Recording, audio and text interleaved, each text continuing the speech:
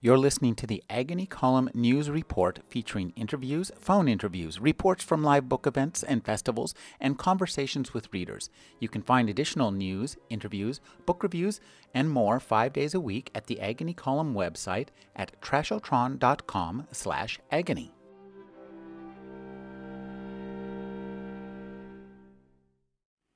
Hanging on his bedroom wall, an incomplete family document still occupies the mind of 94-year-old J. Harry Woody, a Truvine native who lives in a 4-square home in Roanoke's West End. It's his grandparents' 1878 marriage license. Where the young couple's parents' name are listed, there's a single line where the groom's father's name is intentionally blank, as if he were immaculately conceived. Quote, "My great-grandfather was a white man," Woody told me, recounting the story his father told him. "See, the landowner would have sex with his black maid, then tell her that she should feel honored that a white man would want her," he exclaimed from his living room hospital bed. Quote, "It was happening from slavery all the way down to when I was growing up in the 1930s.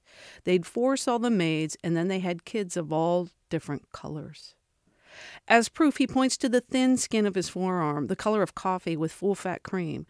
Quote, "And did none of them ever claim their children," he added, his eyes blazing more than a century later with the indignity of his own grandfather's fatherlessness. Quote, "They were ashamed to claim their children, but they weren't ashamed to force sex on the maids."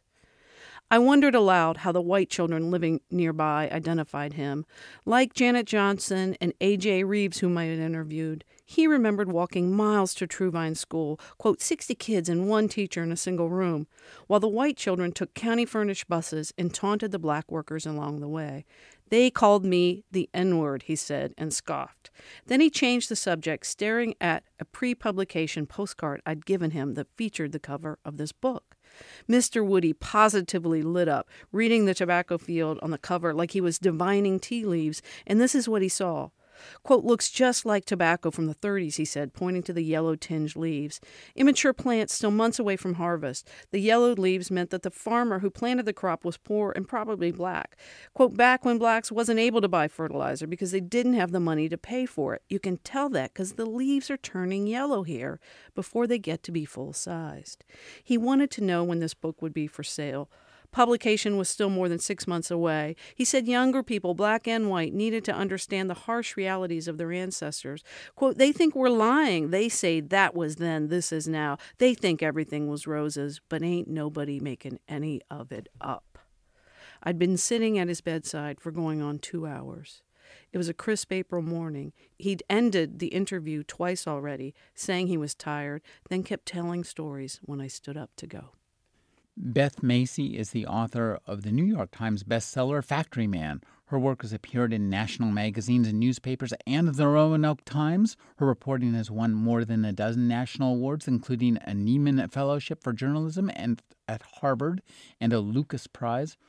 Her new book is Truvine, Two Brothers, a Kidnapping, and a Mother's Quest, a true story of the Jim Crow South. Thank you for joining me, Beth. It's great to be here, Rick. This is a book where story, history, the power of narrative are all intertwined. We see how they bring order and disorder to one another, how they inform and disinform one another. Could you tell me the very first time you encountered this story of Willie and George Muse and what you made of it? How did it make you feel? I was a young reporter. I had just started working as a feature writer for the Roanoke Times in Virginia, and I was driving around with a photographer one day who had grown up in Roanoke. I had not. He was a white photographer, and he told me the story about these two young African-American brothers who had been kidnapped from a tobacco field around 1900, about an hour south of Roanoke where we were living. And that was all he said. They had been kidnapped and they had been trafficked in the circus. They had sort of been enslaved to be sideshow performers in the circus. And that was all he knew, and he had grown up hearing it. And literally, if you talk to anyone who was black and over the age of 60 in the city where I live now in Roanoke, they would have grown up hearing the story. They wouldn't have been sure if it was kind of urban legend or whether it was really true. But they knew that the caretaker of George and Willie Muse, their great niece named Nancy Saunders, she ran a little soul food restaurant. And what the photographer told me when he told me the story, he said, it's the best story in town, but nobody's been able to get it. And because of Nancy, didn't want anybody to tell the story. And so I waltz in a few weeks later to this soul food restaurant. I'm the only white person there. It's the kind of place where the menu isn't written down. You're just supposed to know that on Monday it's spaghetti, on Tuesday it's fish, and so on. And she runs it with an iron fist. And so I waltz in and I say, hi, I'm Beth Macy from the Roanoke Times. I love to write a story about your famous great uncles and da-da-da-da. And she points to a sign on the wall that a customer has made for her, which should have been my first clue, because the sign says, sit down and shut up. Right? So, which is funny, but she really meant it, because she had been teased her whole life, as had the brothers, and they had been mocked. She had been teased herself on the playground.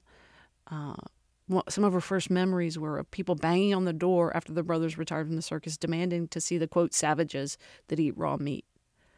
So they've been disrespected and exploited their whole lives. And the older brother was passed away by the time I came on the scene. But Willie Muse lived to be 108, and he didn't die until 2001. And she did not want me to meet him because she thought I would further exploit him, as had all the show managers and all the media that he had come in contact with before, who had never really bothered to get the family side of the story. This story is so interesting because it is so American. It takes us on a journey through all what are basically the low points and the lowest portions of American culture for the past century and a half. And I think it's really powerful. And what I found myself so interested in was how complicated it must have been for you to pursue this. We live in a time where, and this is something that this book made me think really strong, was that we live in a time where every single one of our actions for the past, say, 15 years has been date stamped automatically by cell phones, by cameras, by everything around us. We know exactly what happened to us and when.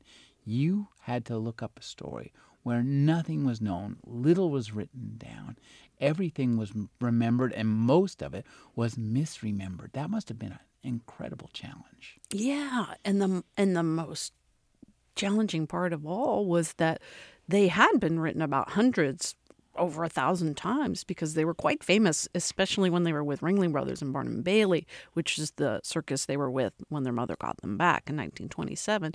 So even that event itself was highly documented, but never ever from the family's point of view. So you see the New York Times writing about it and the New Yorker writing about it.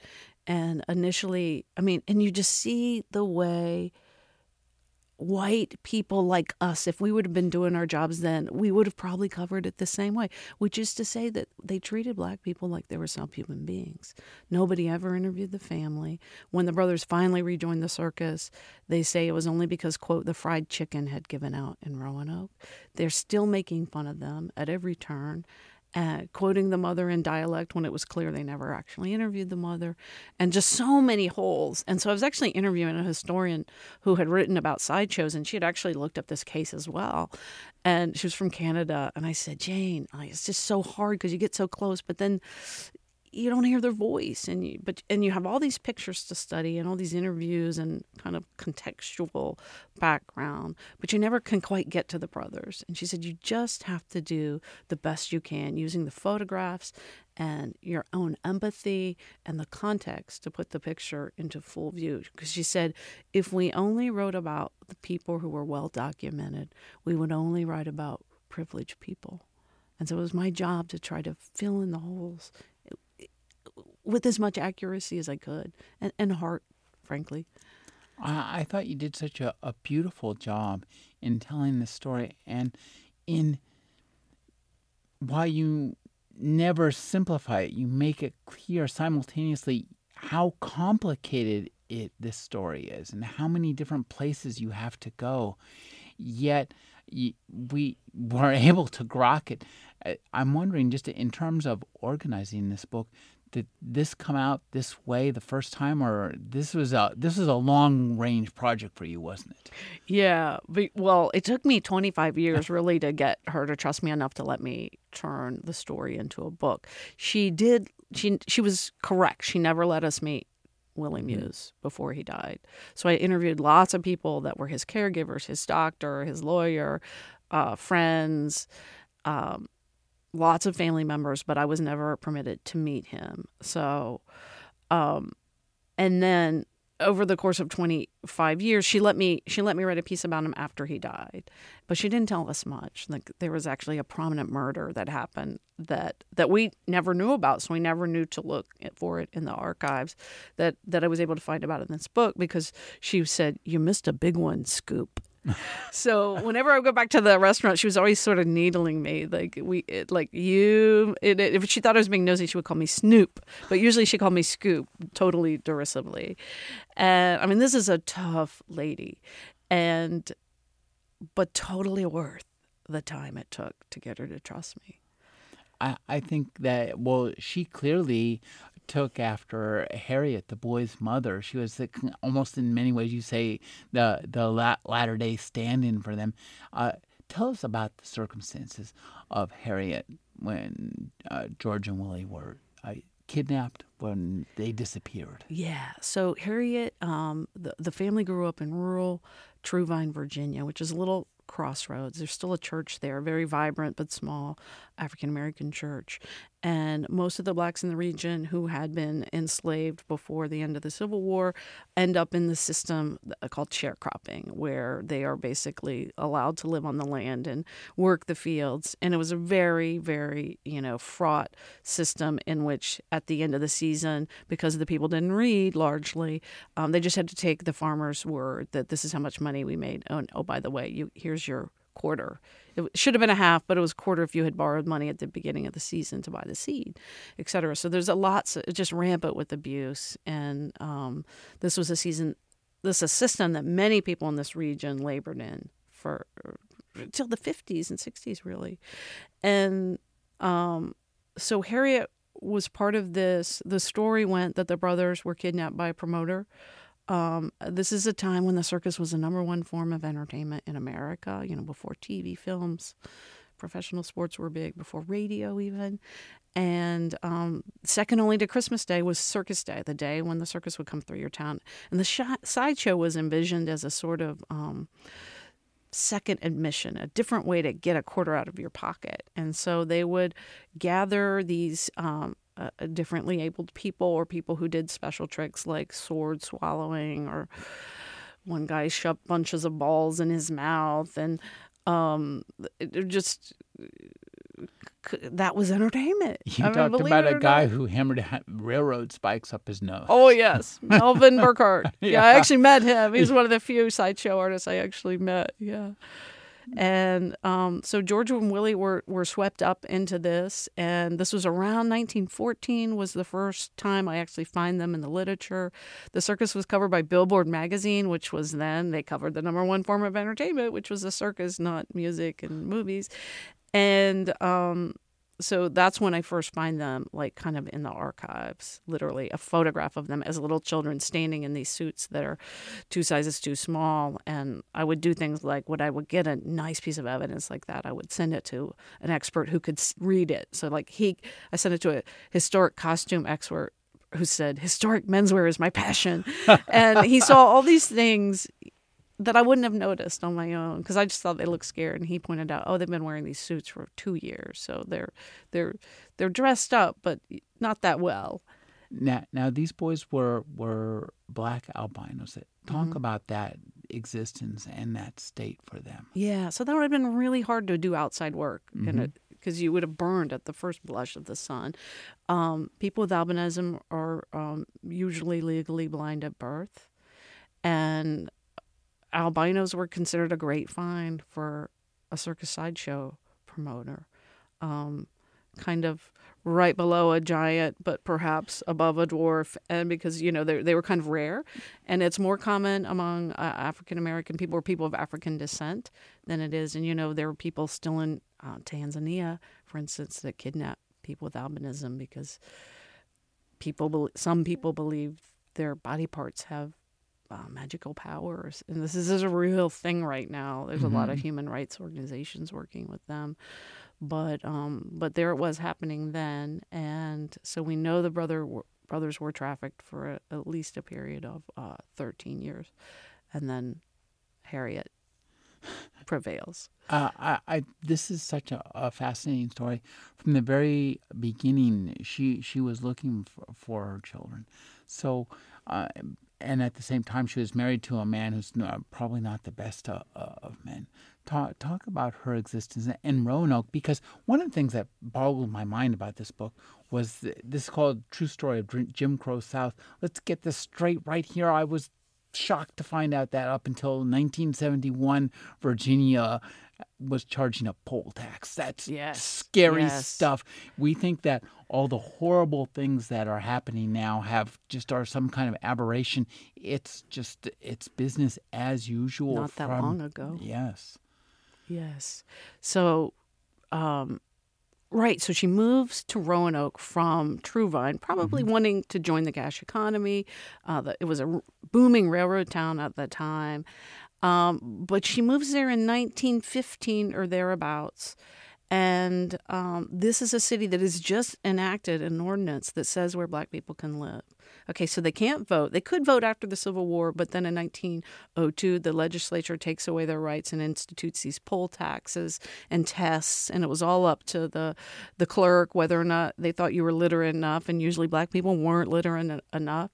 And so they had basically no rights, and I think we all know about separate schools and water fountains, but to me, the best contribution this book makes is it tells in a really gritty way what daily living was like for people like Harriet Muse and the other people in her neighborhood. And one of the things I would do is I would drive around that neighborhood today with people who grew up then and maybe had a connection with the family, and they would tell me things like, we would go by an empty lot, and I always record my interviews with permission on my iPhone, like in the drink holder of my car.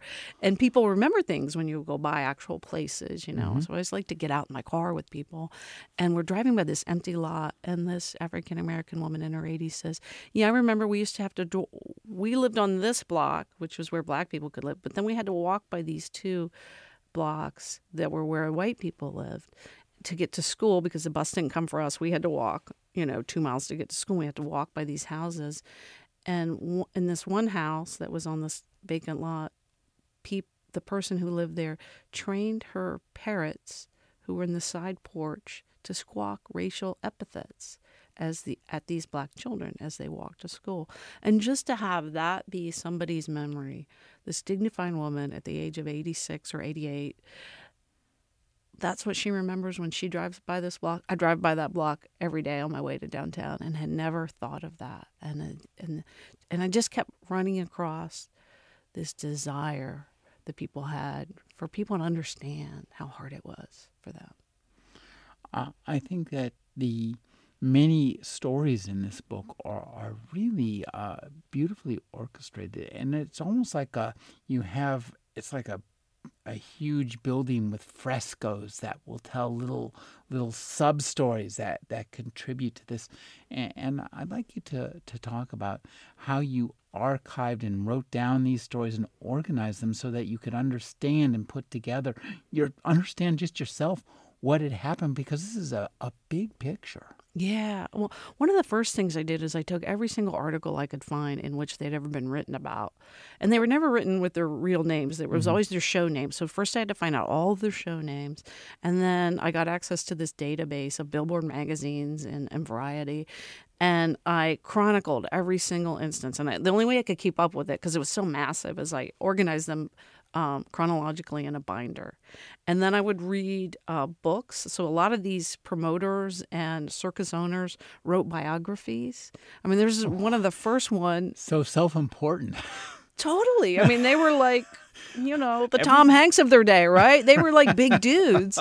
And so like Algie Barnes, who ran a circus out of California at the time, very big circus. He was the first circus owner to, quote, buy them. He brags about buying them and selling them in his memoir that he wrote in 1936. So that gives you an inkling. He didn't think he was doing anything wrong. I'm going to brag about it in my memoir.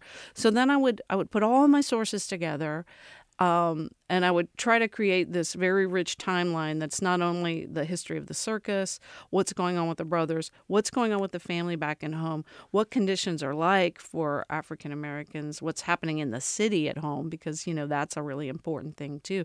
Because by the time the reader gets to 1927, when Harriet goes under that sideshow tent and she says, "Those are my children and I want to bring them home," I want you to know that the top cop in town is the founder of the local KKK, which is the largest clavern in the state, and that on that very piece of land, just 2 weeks before, the KKK had a huge rally.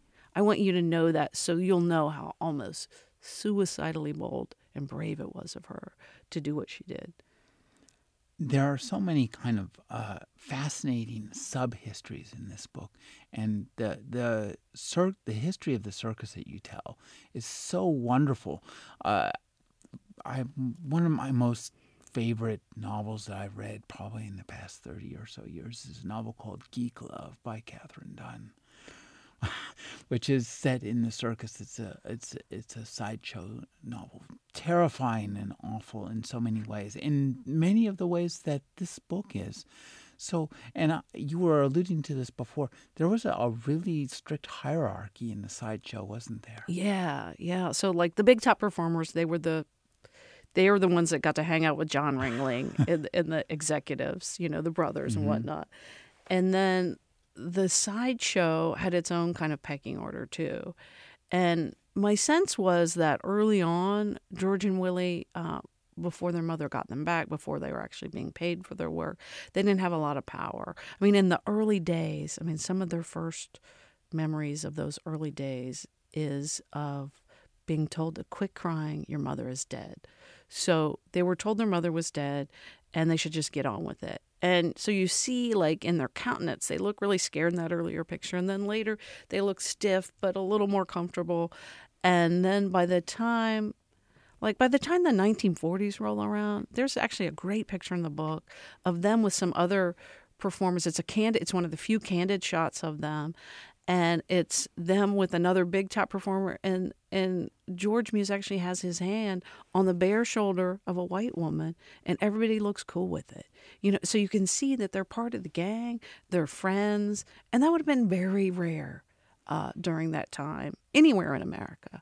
Well, what you say is that the circus, and in particular the sideshow, was a place where blacks, gay people, the people outcasts of the world, could find acceptance and even equality with one another, if not the rest of the world. Yeah, and they actually developed a pride of calling about it.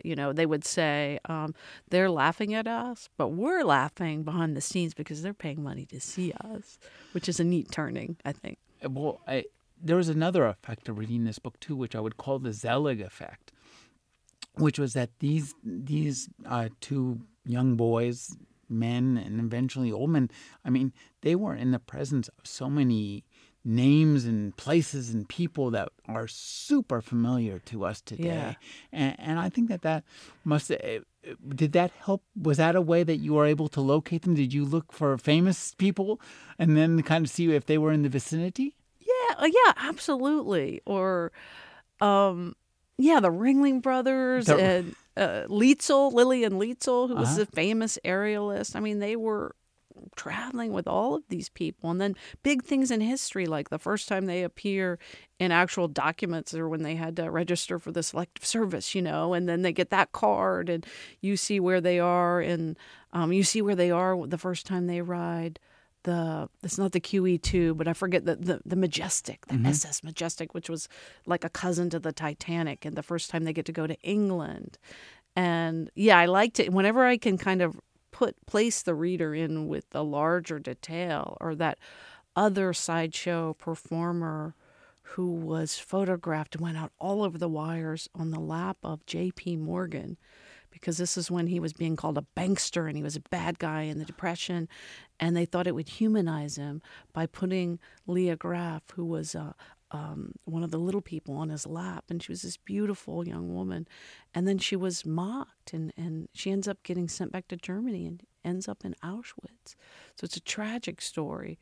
But you have these big moments in history also crossing paths with these brothers from Truvine, Virginia. And in that way, it's just another way to tell another part of an untold story. The story of the mother and the kind of racism that she had to endure and encounter every day when she was looking for her sons is amazing. I mean, just the idea of saying that, two children were kidnapped from their mother and sold and run around in the circus, that's seemed almost inconceivable. Talk about understanding the emotional arc of Harriet Muse. Yeah. So that all came through Nancy, because I've known Nancy the longest. I did know Nancy's mother, Dot, who had been would have been Harriet's granddaughter. And so I heard lots of stories through the years about those early years and how nobody in power would lift a finger to help her. And so by the time she locates them, she advocates to get them back. And then she actually files a lawsuit against Ringling, the greatest show on earth, something that would have been like suing the Carnegies or the Rockefellers. They were a really, really big deal. And here's this illiterate black maid, finds the most ambitious white attorney she can find in Roanoke, Virginia, who goes on to become a famous Virginia litigator. But back then he's young and hungry, and he wants to get his name in the newspaper because he knows that'll help him get new clients. And this was somebody who was said to he could make, during his own closing arguments, he could make himself cry. Yeah, I thought that was great. Is this Meissner? Is that his name? Messick. Warren Messick. Warren Messick. So she's been looking for her sons, and one of the things that really struck me was that the power of the circus as an entertainment behemoth.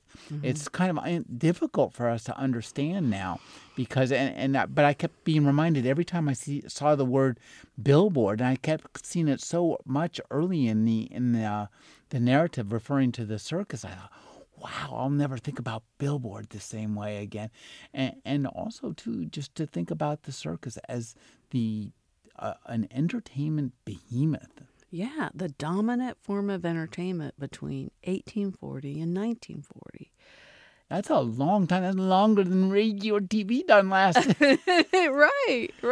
And they traveled. It was like a city, a city that moved at night. They'd pack up at the end of the day after a show, and they would get back on the trains. I mean, hundreds of animals, hundreds of people, numerous train cars, and just a lot of power. And literally, it was the second most important day of a person's year after Christmas. So it was Christmas Day, then Circus Day.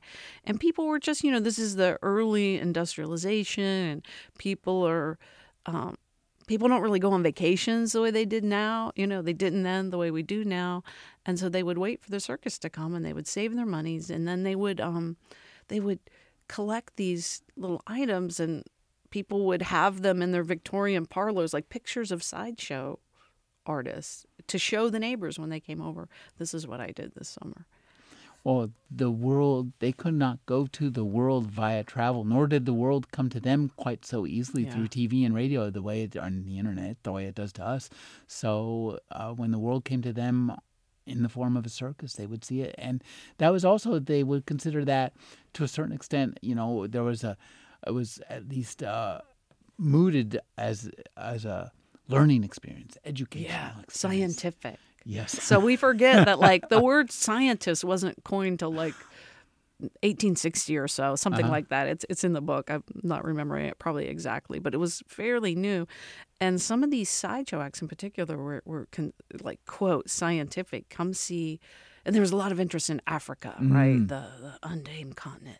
And so you were supposed to come see these Zulu wild men, and they would really just be like African American people who had been plucked out of Baltimore or somewhere, and they were told to grunt and act funny and like they could. I mean, some of them were literally kidnapped from the wilds of Africa, but many of them were just people that they found here and they dressed up. There was a Scranton, Pennsylvania. Yes. There's probably the most famous sideshow performer ever was William Henry Johnson, who went by the name Zip, and he was Barnum's kind of special project, very close to Barnum, and we're not sure, his story has never been accurately told, so you don't know exactly what to believe, but he was dressed to look as if he had encephalitis, and sort of a pointy head, and then his hair would be kind of sculpted to a little knot on the top, and he wore a fur coat, and Barnum was said to pay him $1 a day not to talk, and he would eat cigars and do all these crazy things and just act like a wild man, and just a horrific way to live. And yet you can tell by the end of his days that when he dies in 1926, there's this huge funeral for him. All the people in the sideshow revere him and love him. And there's a scene in the book where he was taught to act like, he wasn't very with it, but in the back he's playing craps. And, come on, baby, come on, Seven. Yeah. Now, and this is one of the, I think, more interesting and troubling aspects of this book is you do a great job of keeping a really balanced picture. On one hand, the life these boys would have faced as sharecroppers might have killed them fairly quickly, just by virtue, as you said, the sun, they're blind, yes. They're legally blind. So on one hand, to a certain extent, they were better off to have been kidnapped or whatever happened to them in the circus. But on the other hand, they were also still literally treated as slaves, sold as human beings. This is a very troubling equation which you offer no solution to, and there is no solution to. There isn't. It's history. It happened. It's just, and were they better off with the circus than they would have been at home? I mean, I don't know if you remember, there's a woman I interview who sharecropped for years and years, and so did her parents. None of them ever learned how to read because they weren't allowed to go to school when the crop was in. She finally gets frustrated and quits in the 6th grade, quits school. She can read a little bit.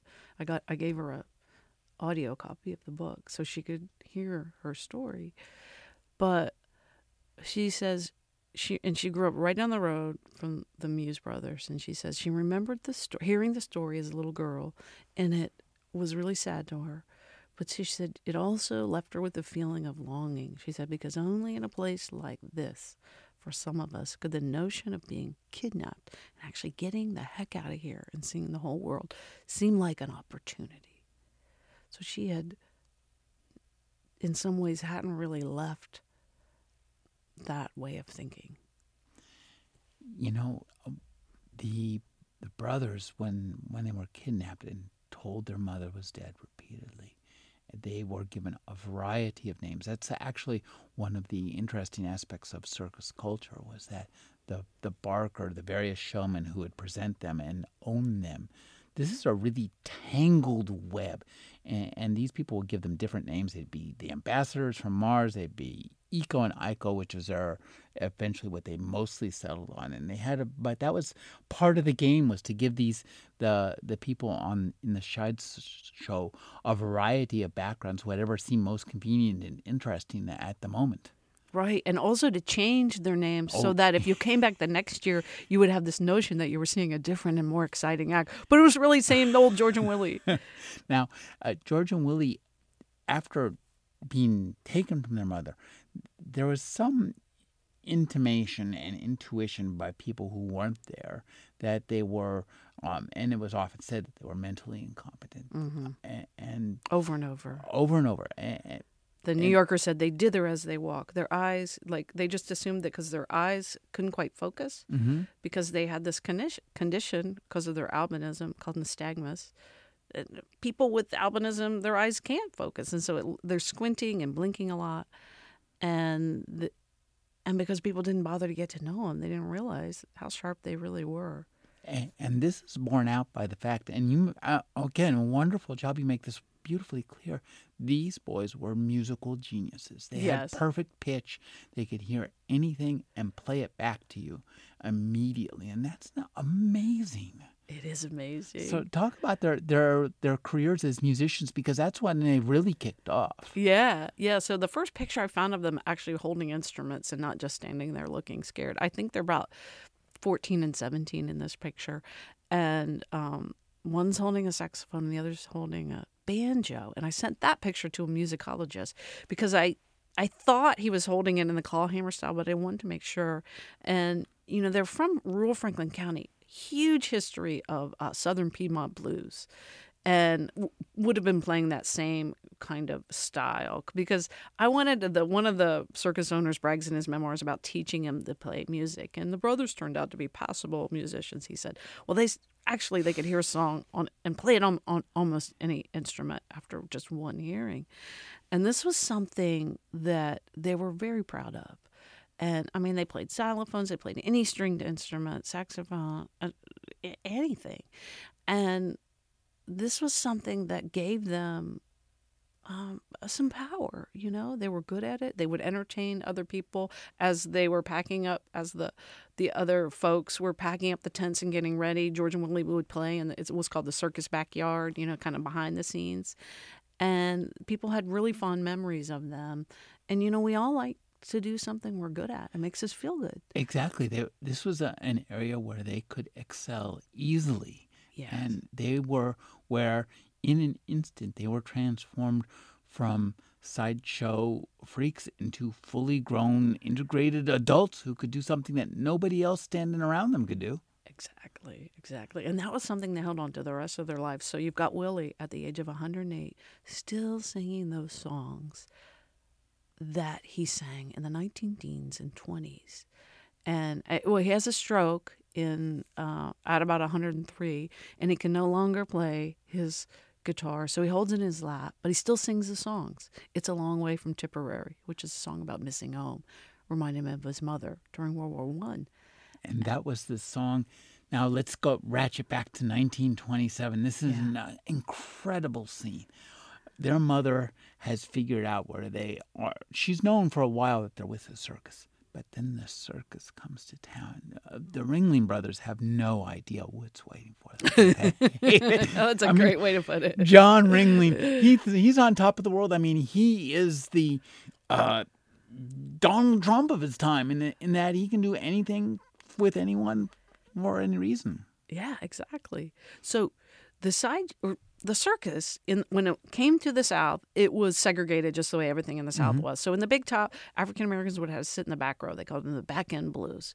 But in the Sideshow, it was one of the few places where segregation broke down because you actually stood up as a patron. You stood up, and the acts were paraded in, and they were paraded up on a platform, and there's the barker or the spieler would go down each act, and the person would either perform their special skill or answer a few questions, or in George and Willie's case, play a little tune, and each person would get their chance, their moment. And so, and the audience would sort of mill around going from act to act as this was happening. So you would stand up and you would actually move so you could kind of get closer to the person whose turn it was. And so somehow Harriet makes her way from the back where she's supposed to be, and she makes her way up the front. And it is said that George and Willie were in the middle of playing a song, It's a Long Way to Tipperary. Their key song. A song about missing home. And there she is. And this story has been told down all the generations of their family. It's always told exactly the same way. And what they say is George, the older brother, elbows Willie and says, "Look, there is our dear mother. She is not dead." And they sort of like put their instruments down and come down from the platform, and she envelops them in her arms. So moving and so bold. And then the police show up. And I know this because this is well documented in the newspapers. 8 police officers come. All the Ringling attorneys come. They travel with 3 lawyers at all times. And there's this tug of war between Harriet, the lawyers and the cops, and Candy Shelton, their kidnapper / promoter. because they don't want to give them back because they're good money makers. Well, this is a battle royale that easily as fascinating and as wildly outrageous as any kind of trial we see today. I mean, she's suing them for $100,000, which is an insane amount of money then. Right. And she is like, the office girl going up against Harvey Weinstein. I mean, exactly. It's that kind of battle. It's going up against the Ringling Brothers, and you do a wonderful job of showing us how we got this shabby shibboleth that's the Ringling Brothers, Barnum and Bailey Circus, where they all came from. That was really fun just to read about that history of the circus too. Yeah. I mean, it was really a thing. And these, they started out like just some farm boys in Baraboo, Wisconsin, juggling plates, and then they get hooked up with James Bailey and, he's very organized. The military actually goes to him to learn how to organize their ships. And I love that. He's a great character, and so many great characters in this book. Yes, and and people like that were so well documented that you could just pick and choose. Like one of his things he did when he was nervous is he would chew rubber bands. I mean, I love a detail like that. Or their kidnapper when we finally meet him at the end of his life. Candy Shelton, what a scoundrel! Yes, he's got a lima beans on the stove and he's wearing a wife beater T-shirt and he's sad and lonely. So just you couldn't make this stuff up. Putting this together, it must have been really a feat because as you're a storyteller, you want to tell a story. This is a story that in many ways cannot be told because the central core nub of the story, that begins the book when the boys were the boys out there working in the fields? When Candy Shelton came up and took them away, or did Harriet sell them? Right. And this is the point where family stories meet history, and those are two very powerful forces. Right. Yeah. So there is some suggestion in the documents that perhaps she initially let them go, presumably for pay. The family has always been told that they were kidnapped from a field. Willie himself said they were. He named his kidnapper. And so you have these different things that tell two different stories.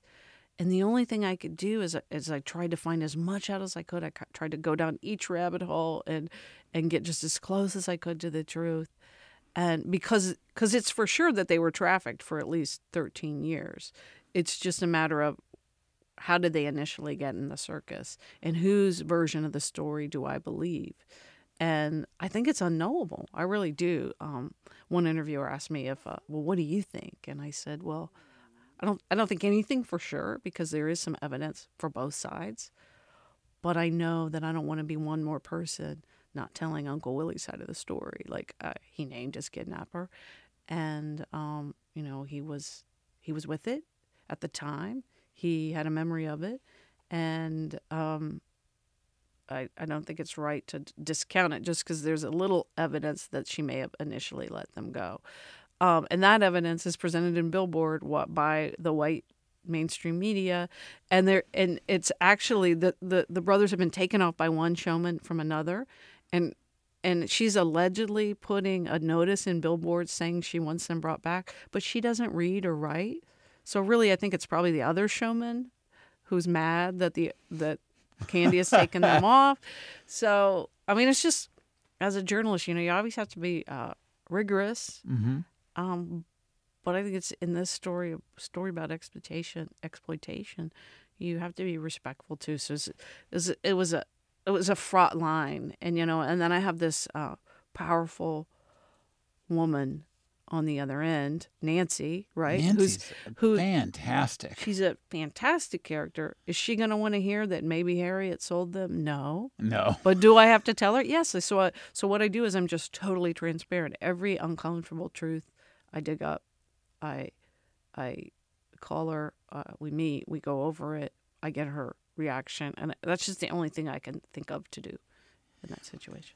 In this book, I was reading that I kept reading. I thought, boy, you did a lot of interviews, and you just spent a lot of time talking, and more importantly, listening to a lot of people.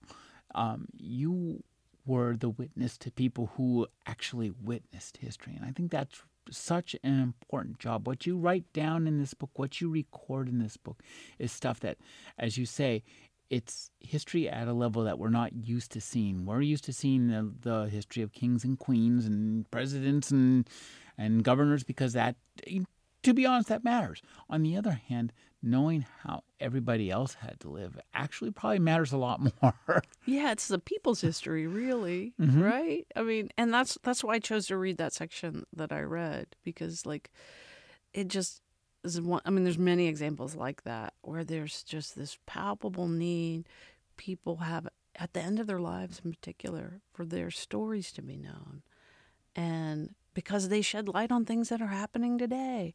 You know, I live 2 hours away from the Charlottesville where the KKK just rallied Yeah, a month or so ago. you think that, I'm reading about, in this book about the huge upsurge and upswing in the membership of the KKK that happened at one point when I think Roanoke we were talking about Roanoke and the Klavan, I guess that's what they call their groups.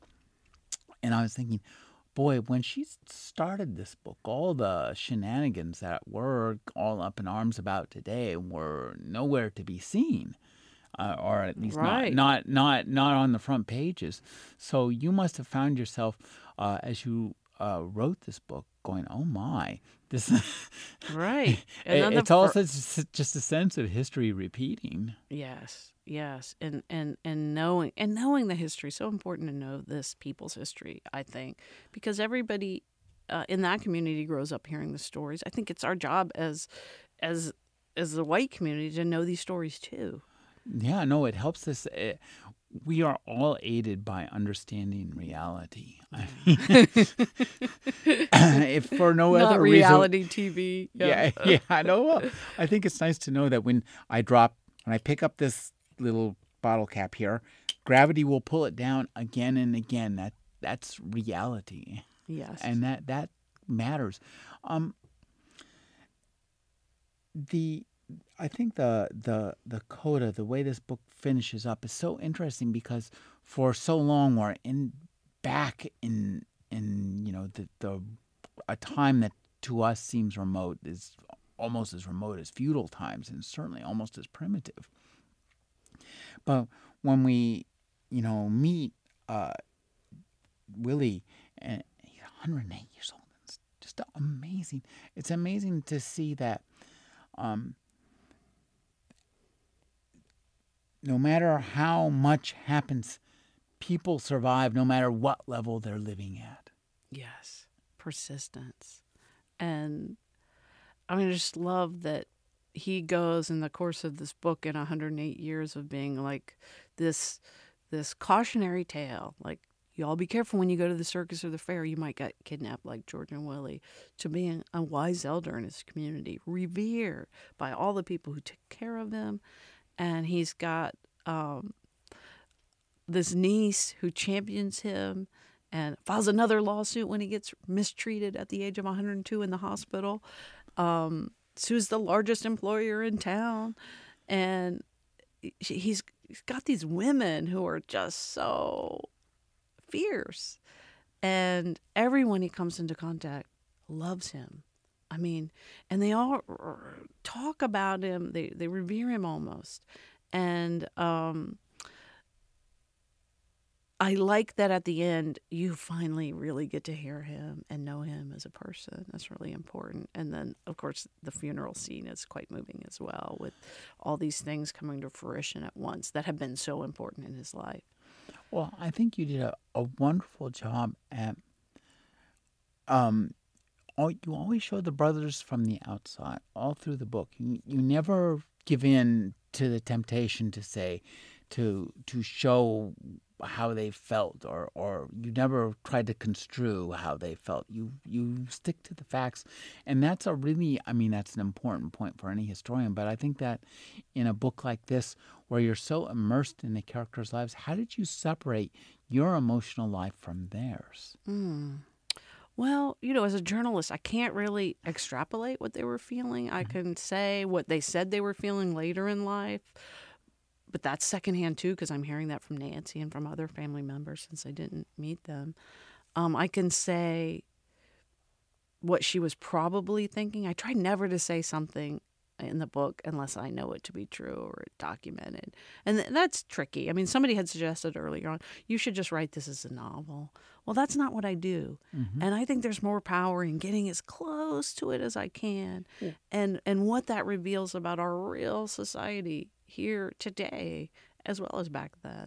Well, I think, this book is as compelling, if not more so, than a novel. It's just as much of a page turner. Oh, thank you. And it really, I think, the power of narrative and story in this, I maybe come back to that a lot because for me, there are so many interesting twists and turns. This has more twists and turns and wriggles back on itself and undermines itself, and then the stories come back this way and that way. I think the very nature, the chameleonic nature of story in this book is really a powerful part of the story. That's a chameleonic. I don't think I've ever heard that word. I love it, though. I love it. Yeah, and then there were things that, the hardest parts were when stories or information came about that cast doubt on the family's version of the story. That's a tricky thing to go back. As a white reporter, for me to go back and say, well, and just that was tough to navigate at times. And but I had to be just really transparent with it. That to me, that's the key. I want the person to know what I'm trying to do. I want them to know every step of the way what I'm doing. And here's what I've come up with. And you're not writing for the subjects, but you want to do them honor, and you don't want to do them harm unnecessarily. And so it's this dance. Are you working on a new story? Is there another story that you've been involved in for the past 25 years that's rippling through? I actually am working on a new book now. It's being edited, and when I get on the plane tomorrow morning, I'm going to be working on my second batch of edits. And this is a book, another journalism book, nonfiction book, that is more like growing out of my first book, Factory Man, which was about the aftermath of globalization in these little dying factory towns, and told through the story of this guy who fought back and sued China in a court of international trade to keep his furniture factory going. This is a book, my new book is called Dope Sick, and it's about the opioid epidemic. So I'm going back to the same landscape of many of these little towns in America. Yeah, they haven't changed much in that regard. No, they haven't. They've just gotten worse. You've got food stamps tripling, disability rates really skyrocketing since China joined the WTO, and crime and drug crime really, really increasing. And so I'm telling the story of the opioid epidemic as it landed. I'm only going back to, for most of the story, I'm going back to 1996 with the introduction of OxyContin in these small towns and how that changed the face of them. But I'm actually also going back to the late 1800s when Bayer introduced a little thing called heroin in a bottle.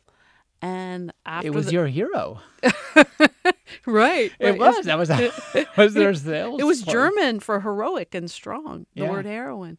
And, of course, that was marketed just the way OxyContin was. It was supposed to cure people from morphinism because people were really into morphine back then. And I found this great, you're going to love this because I know you like the old stuff, great piece in the archives from 1884. And it's this doctor writing the letter of the Richmond Times-Dispatch. He's writing a letter to the editor because the General Assembly is trying to decide whether or not they should continue to allow pharmacists to just give out morphine willy-nilly. You didn't even have to have a doctor's prescription then.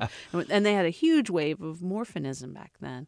And so the General Assembly says, that's class legislation, And so this doctor writes and he says, I have seen this drug. It spares no one, young and old, black and white, rich or poor. And if we keep handing out this drug like we are now, we're going to be so numbed out as a society as to elect a despot. The new book by Beth Macy is True Vine, Two Brothers, a Kidnapping, and a Mother's Quest, a true story of the Jim Crow South. Thank you for joining me, Beth. Thank you so much. I really enjoyed it.